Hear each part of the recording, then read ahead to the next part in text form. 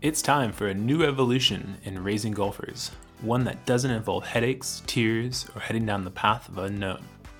Whether you're trying to introduce children to the game of golf, help them play competitively, or play at a collegiate level, you're in the right place.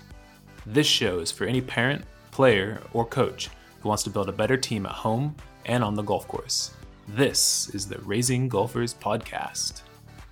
Ladies and gentlemen, welcome back to the Raising Golfers Podcast. I'm your host, Travis Hauser, PGA professional here in Carlsbad, California.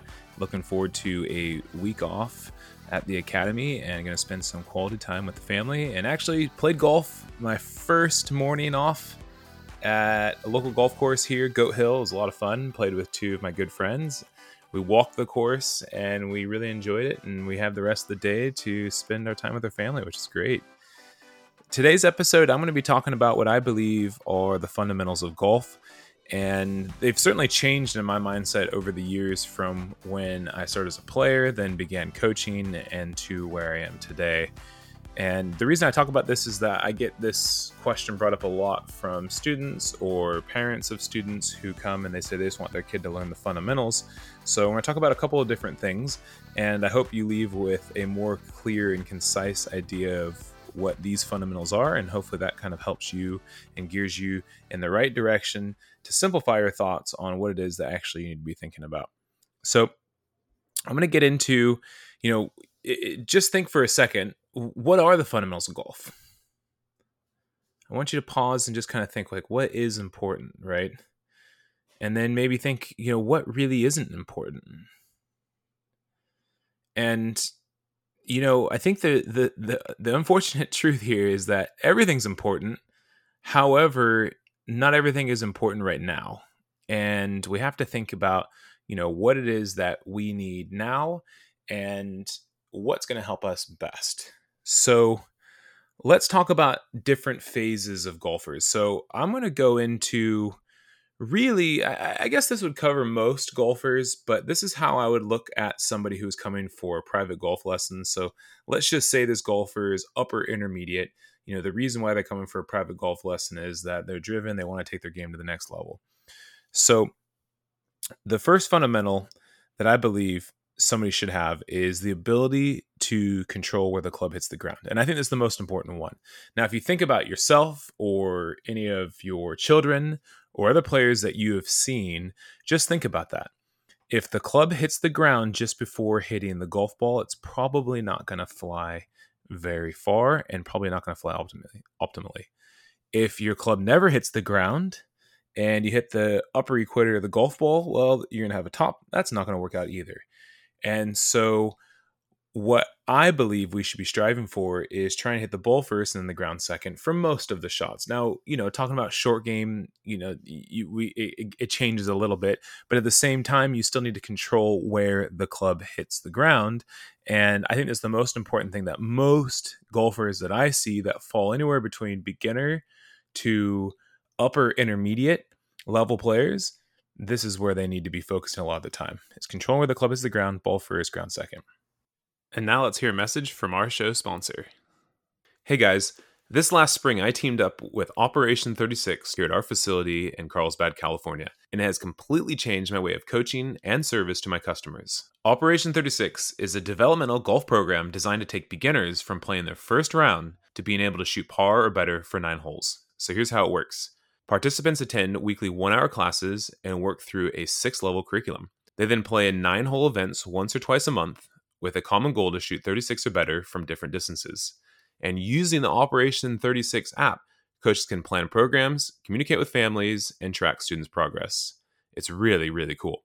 If you're a parent listening, search for a program near you on their website at operation36.golf/juniors.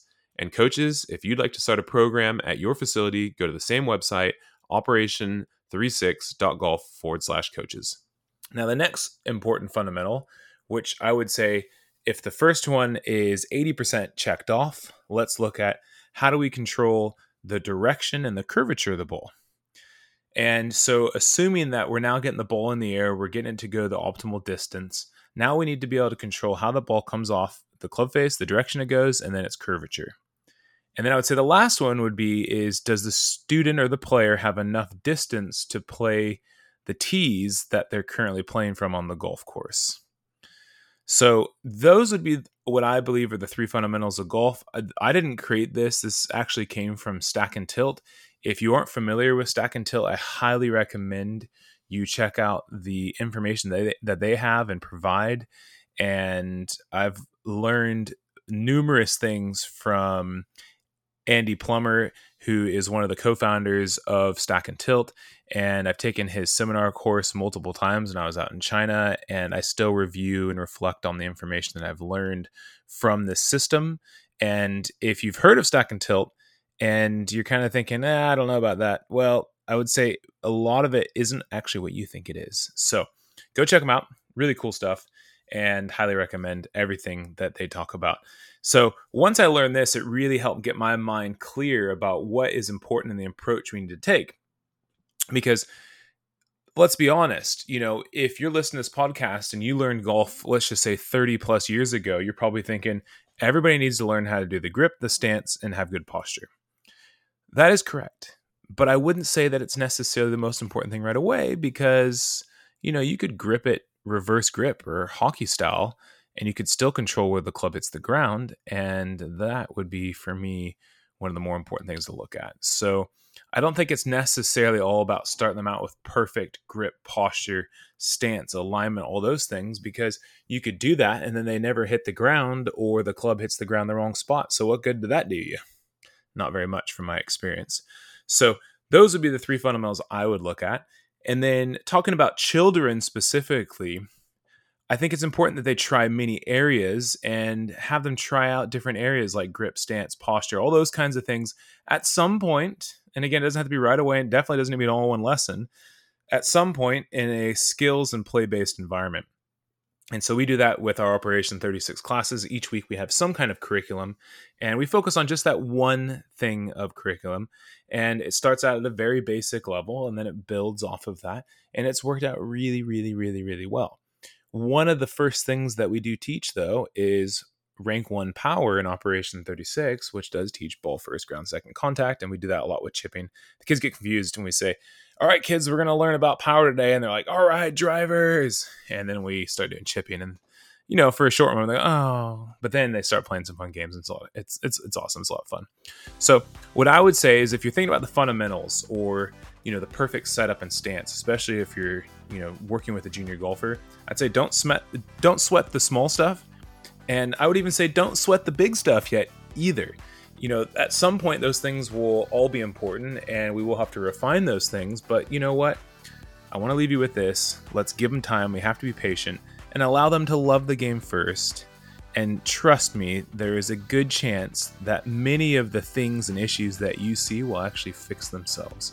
I've seen it day in and day out with junior golfers who stick with the sport. They're enjoying it, they're immersed in the game, and they're loving everything about the game of golf. So thanks so much for tuning in to this week's episode, and look forward to having you here next week on the podcast.